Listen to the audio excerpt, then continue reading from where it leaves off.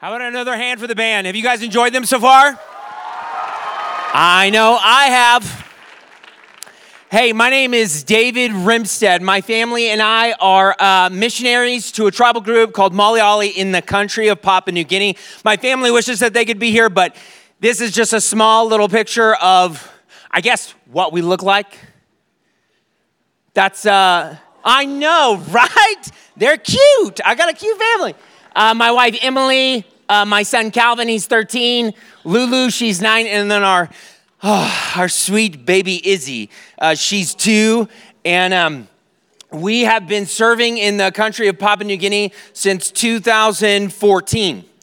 So ultimately, this is kind of how it happened. So we got clued into there are people groups that have never heard the gospel of Jesus Christ. They will never hear the gospel of Jesus Christ unless someone goes, learns their language, and for the first time in their history, hears the good news of what Jesus Christ has done for them.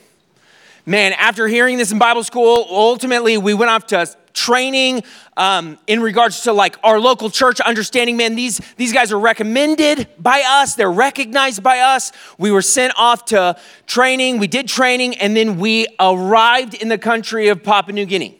We learned the first language and the first culture. So this is Melanesian talk bitchin'. Maybe I go look at one house. Now this house and me stand up. Okay, maybe all together go inside. Now stop one time. Stop one time. Now maybe kai pinis. Okay, maybe talk one time. Now round one time. Now maybe all together by sitting down low here. So we learned this language, this culture, and then our leadership gave us a list, not of names, but of GPS locations.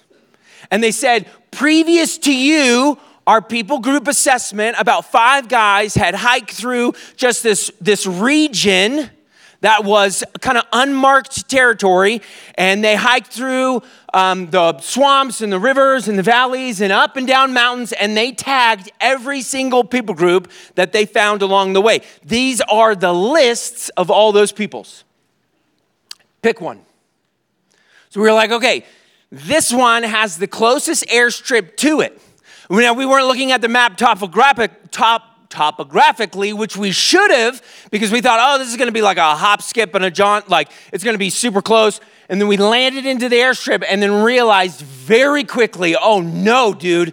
This is like up mountains, down mountains. This is across rivers. This is over vine bridges. This is, again, up mountain, down a mountain, going and going and going. And then finally, we met the Malayali people for the very first time. Their language has no Rosetta Stone. We didn't know what the Malayali language sounded like until we actually stepped foot into their tribe. They had no pictures taken of them. We didn't know what they looked like. They didn't even know that we existed. We finally made this kind of connection through broken pidgin, which is Melanesian talk pidgin, but ultimately they weren't totally understanding what we were saying. And then we just kept on telling them, we're going to come back, we're going to come back, we're going to come back. 3 weeks later, we do it all over again. But this time we say, listen, this is what we're here to do. Number 1, we're here to learn your language and culture. Number 2, we're here to teach you how to read and write in your language. Number 3, we're here to translate this book into your language. And number 4, we want to teach you everything it has to say about the one true God. Now, from what they could understand from that bits and pieces of communication, they just said yes, like come. So ultimately, we built our houses. Our wives flew in. They stayed for 3 weeks. We learned some phrases. We learned some names. We tried to learn, how to make fires, and they just took care of us like we were babies. But ultimately, our wives and our children flew out, and our coworkers and myself, we stayed in and chopped down trees. We milled those trees, got lumber, built our houses. Their wives flew back in, and we began to live among the Malayali people in order to learn their language for the very first time. You guys, I kid you not, I remember it clear as day, stepping outside of the house and hearing, and thinking, there's no way on this green earth I'm going to be able to learn this language. And then all of a sudden, you hear from a distant ridge, and I didn't even see the person, like they're talking back and forth, but they're yelling. Like I was so incredibly confused, but my coworker and I are looking at each other like, how is this actually going to happen? And that's where we became so incredibly dependent on the Holy Spirit. There's no way we can learn this language unless you show up. So show up and show off. And slowly but surely, those sounds turned into symbols, those symbols turned into words, those words into phrases, phrases to sentences, sentences to paragraphs to our fluency.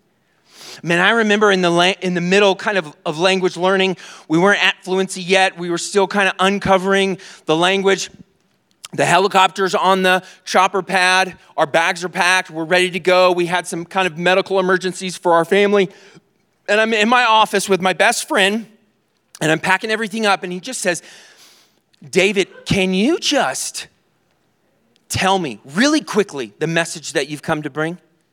And I said, oh man, I'm so sorry, I can't. Like, you're just gonna have to wait. And he kind of laughs it off, and he's like, yeah, no, I know. And then he kind of pauses, and then he asks another question. David, what happens if you leave and you don't come back? How am I going to hear this message? And I said, man, that's a great question, but we're coming back. But even if we don't, you know, the Muellers are here, the Earls are here, which were our coworkers. They're here. They'll be able to give you this message in due time once we've learned your language. And he said, okay, you're right.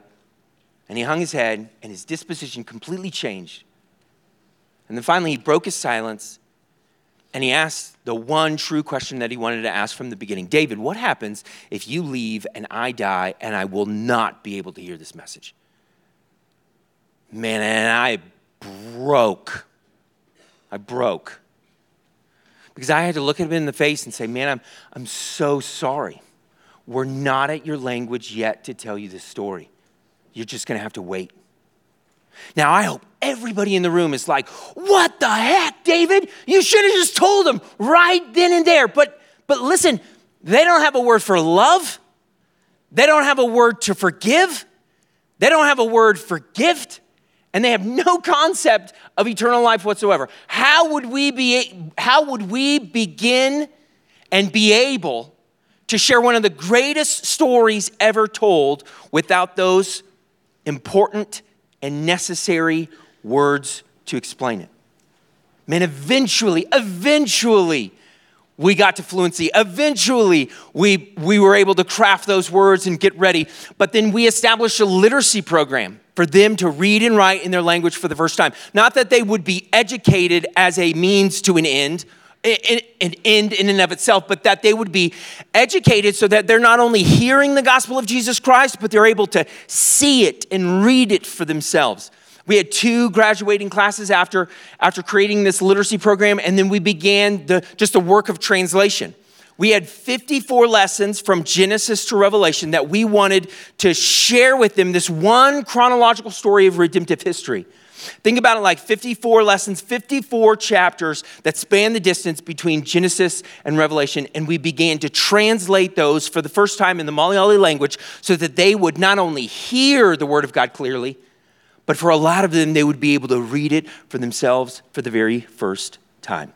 This video is just a small little picture of what that whole season looked like for us. Okay, so fast forward, we learned language, we've done literacy, and we're in the office. I'm in the office, my coworkers are in their offices. We're all working on this translation process of these lessons, and my friend is with me again, the friend that I had told to previously wait, and we're grinding these lessons out. We're just trying to get them out efficiently, but with excellence. And I remember chronologically, they're not following the story. It's kind of haphazard, so they're not getting the full understanding from Genesis to Revelation. And I remember my friend and I are sitting down, and he's hearing the story of Jesus and Lazarus, Jesus raising Lazarus from the dead for the very first time. And he's getting excited. He's tapping the desk, and he's whistling. And then I get done reading this chapter, and I look at him like, dude, what's standing out to you? What are you so excited? I was thinking that he would ultimately say, dude, this guy named Jesus just raised somebody from the dead. Like, what's going on? But that's not what he said. He said, I am blown away that there's someone on this ground that would say they are the source of life after death. That somebody has the keys. That somebody would say they are the resurrection and the life. David, what kind of guy is this? What does this mean? And ultimately I just said, hey, you're just gonna have to wait just a little bit longer. Just wait a little bit longer. We're almost there. Fast forward, we're in Luke chapter 24, which is the narrative that we used for Jesus Christ's resurrection. And the ladies are at the tomb, the angels are there as well, and the angels are like, why are you looking for someone alive among the dead? Don't you remember? Oh, and my friend slaps the desk and he's like, yes, right, he can't be dead because he is the one that holds all of life after death. David, what does this mean? And I'm like, just wait just a little bit longer. It's just a few more weeks. And ultimately, we began, after those 3 short weeks, we began to teach the Malayali people this chronological story. And it was one of the greatest mic drops up until this point in Malayali history. In the beginning, God.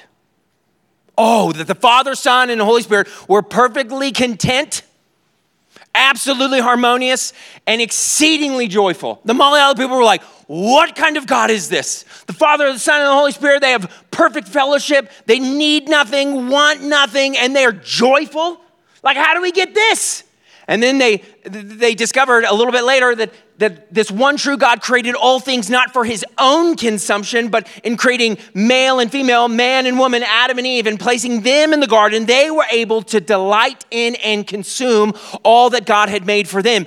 But the Malayali people were utterly shocked when they heard that this one true God invited their first ancestors into this pre-eternal relationship of contentedness, harmoniousness, and perfectly, exceedingly great joy. The Malayali people were like, yes, this is exactly what we wanted. This is what we wanted this whole time. Oh, we're so excited for this teaching. We want this, we want this, we want this. And then they started to question, well, if this is what they had, why don't we have it? And they saw, according to Genesis chapter 3, lesson 7, man, Adam and Eve had disobeyed. Although Adam and Eve had every privilege under the sun, every heavenly privilege that they could ever have, and the purpose, man, they exchanged it for thinking that they needed something other than God himself. Oh, the Malayali people began to weep, not because Adam and Eve had messed it up for them, but because for the very first time, the Malayali people were seeing themselves in their first ancestors. If Adam and Eve had sinned and they were cut off, then we have sinned and we are cut off. David, what are we going to do? And then everybody remembers lesson 11. Lesson 11 was based off of Genesis chapter 3, verse 15, that there would be a promised one to come to wage war against Satan and his seed. That the Yomatifu Mofi would come, the road cutting man. He would be a man who would come and he would cut a brand new path, a brand new road to get us back into this fellowship with the one true God. Yomatifu Mofi le yuvkok moapateu, oapate with lua mofi lava pue mani weme. Anewe with God law lua mofi laf manaliame malo nanafu with mu. That there would be a road cutting man, a Messiah, a promised one to come, and he would crush the head of the serpent, he would remove his people's sins, and he would bring them back into a right relationship with him. And there they would be forever and ever and ever. And the Malayali people began to long for this guy. We got to the story of Noah, and they're like, is this the guy? Is this the Yomatifu Mofi? Is this a road cutting man? Do we need to build a boat too? And we're like, no, just hold on, just keep listening. And then we get to Abraham, and they're like, is this the guy? He's going to be a light to the nations. He's going to bring happiness to all peoples. Is this the guy we're waiting for? And we're like, no, just hold off, just wait. And then we eventually get to Moses, and they're like, this guy is definitely not the guy. He straight up killed somebody. And we're like, yeah, you're following correct. And then we get to David. We get to King David, and they're like, this is it. This is the guy. This is why your parents named you David. They wanted to give you the honor of being named after the Yomatifu Mofi. But do you know what the Malayali people saw? Sadly, it wasn't David. But devastatingly, it wasn't any other king after him either. And then, man, everybody remembers lesson 34. The Malayali people walked away from lesson 34 saying, we know him by name. His name is Jesus. He's the one who would come to crush the head of the serpent. He would be able to remove our sins. He would be able to bring us back into this relationship that our ancestors had with him. And they began to love and long for Jesus. Oh, he was among those who were untouchable. He was among those who were detestable. Oh, Jesus spent time and had compassion with all types of people. But the Malayali people became incredibly perplexed when they saw Jesus being treated like a criminal, although he had done nothing, and then punished like one, although he was perfectly sinless. And they said, David, isn't this the one we've been waiting for, and yet we see him hanging on the cross? What is going on? We're completely undone. Why does he have to have such a gruesome death as this? Why did they treat him so poorly? Why did they beat him over and over? And then we thought, he's surely going to die. And then they continue to beat him over and over and over. And at the point we thought he would die, he was then put on the cross. David, is this the one we've been waiting for? And then my friend, who had been waiting for so long, encourages our group of people. He stands up and he says, guys, I think we need to wait. We need to wait and we need to watch. Because did he not say in John chapter 3 that just like the bronze serpent in the wilderness, he would be hung up for all to see? Let's wait and watch. And ultimately, a few days later, the Malayali people both saw in skit and in proclamation of the greatest news ever told, Jesus Christ, our King, is alive. He conquered Satan, sin, and death, and he is the king above all other kings. And the Malayali people, 75 of those men, women, and children, bowed their knees for the first time in faith before Jesus Christ. This is just a small picture of what that season looked like.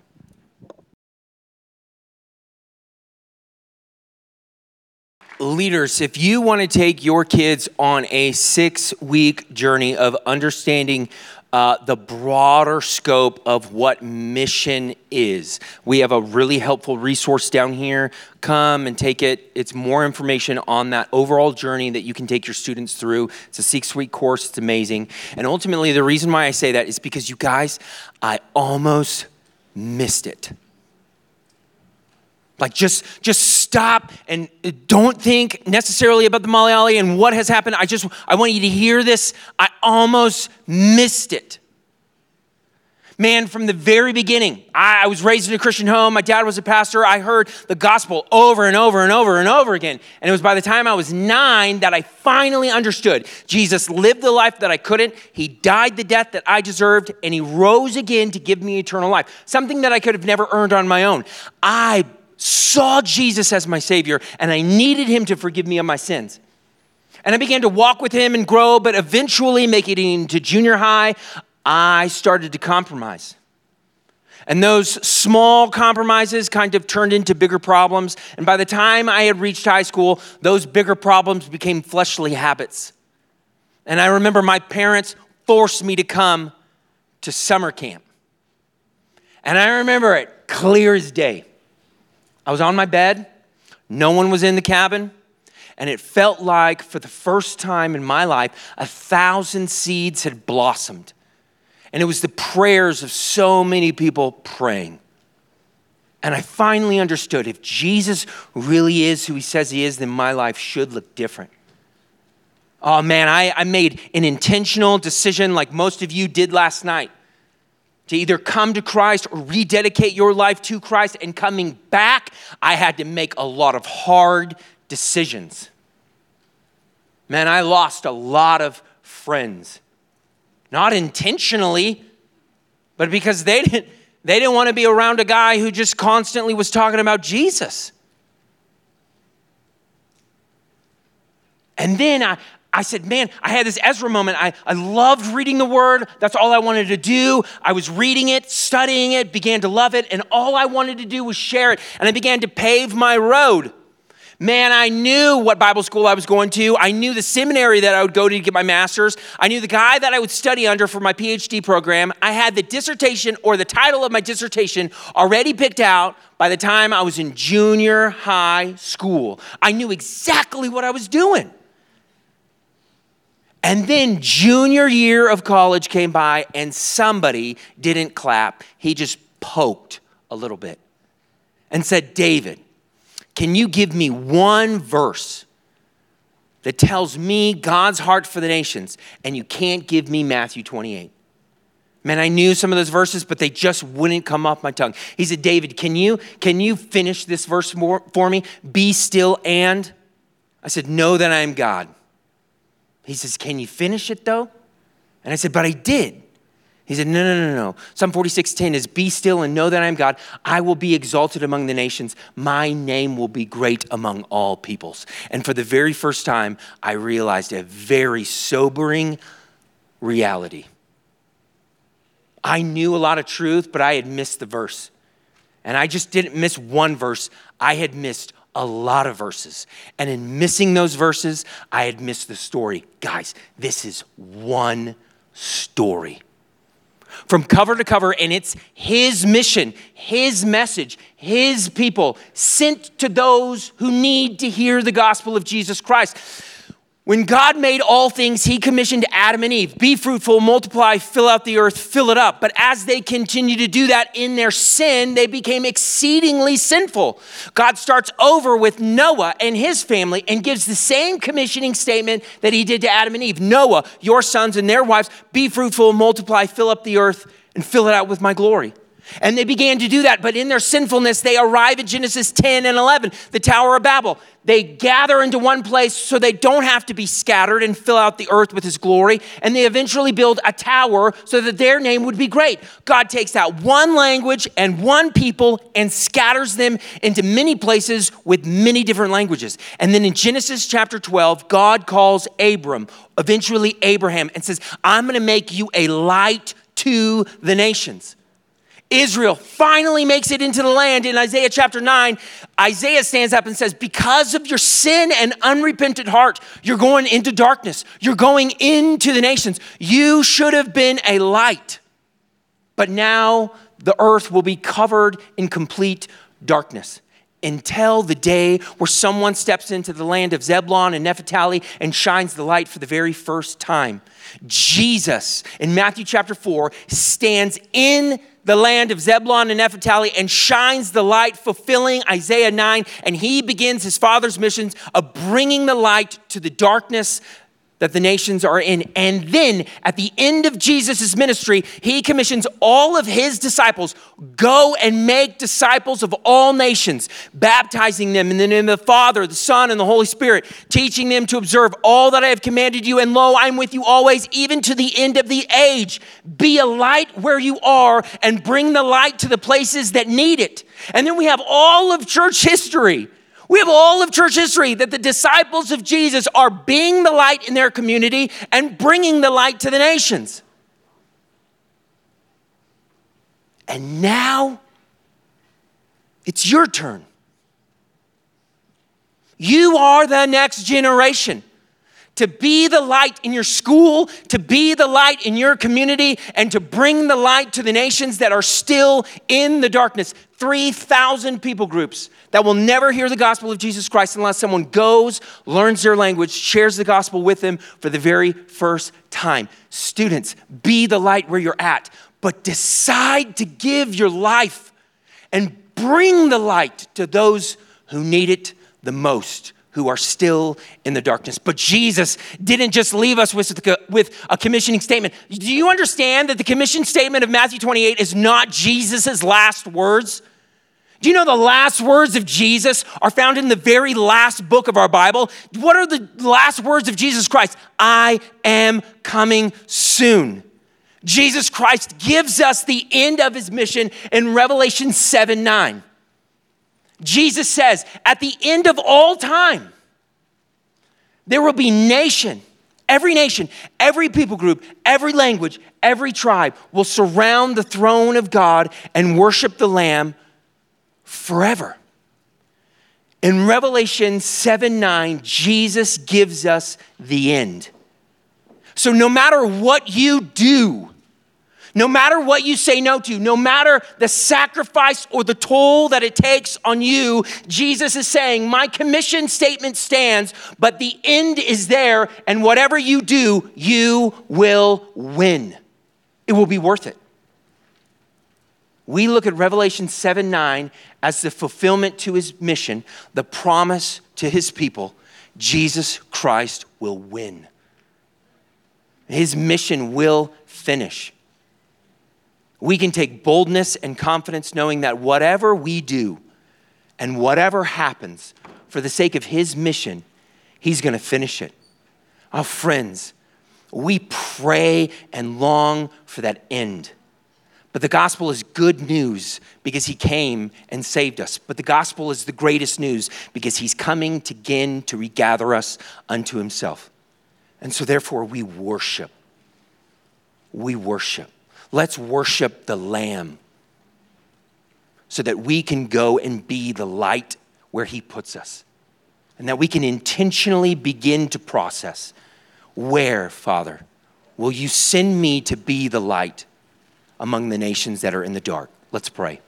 Father, we are captivated by you and everything that you've done. Thank you, Father, for calling us on mission. Allow us to be the light with our friends and our schools. Oh, Father, help our minds re-engage that we would bring the light to the places that need it the most. You're a good God who gives good gifts. And so we ask that you would enlarge our hearts that we may run in the way of your commandments. It's in your Son's precious name we pray. Amen.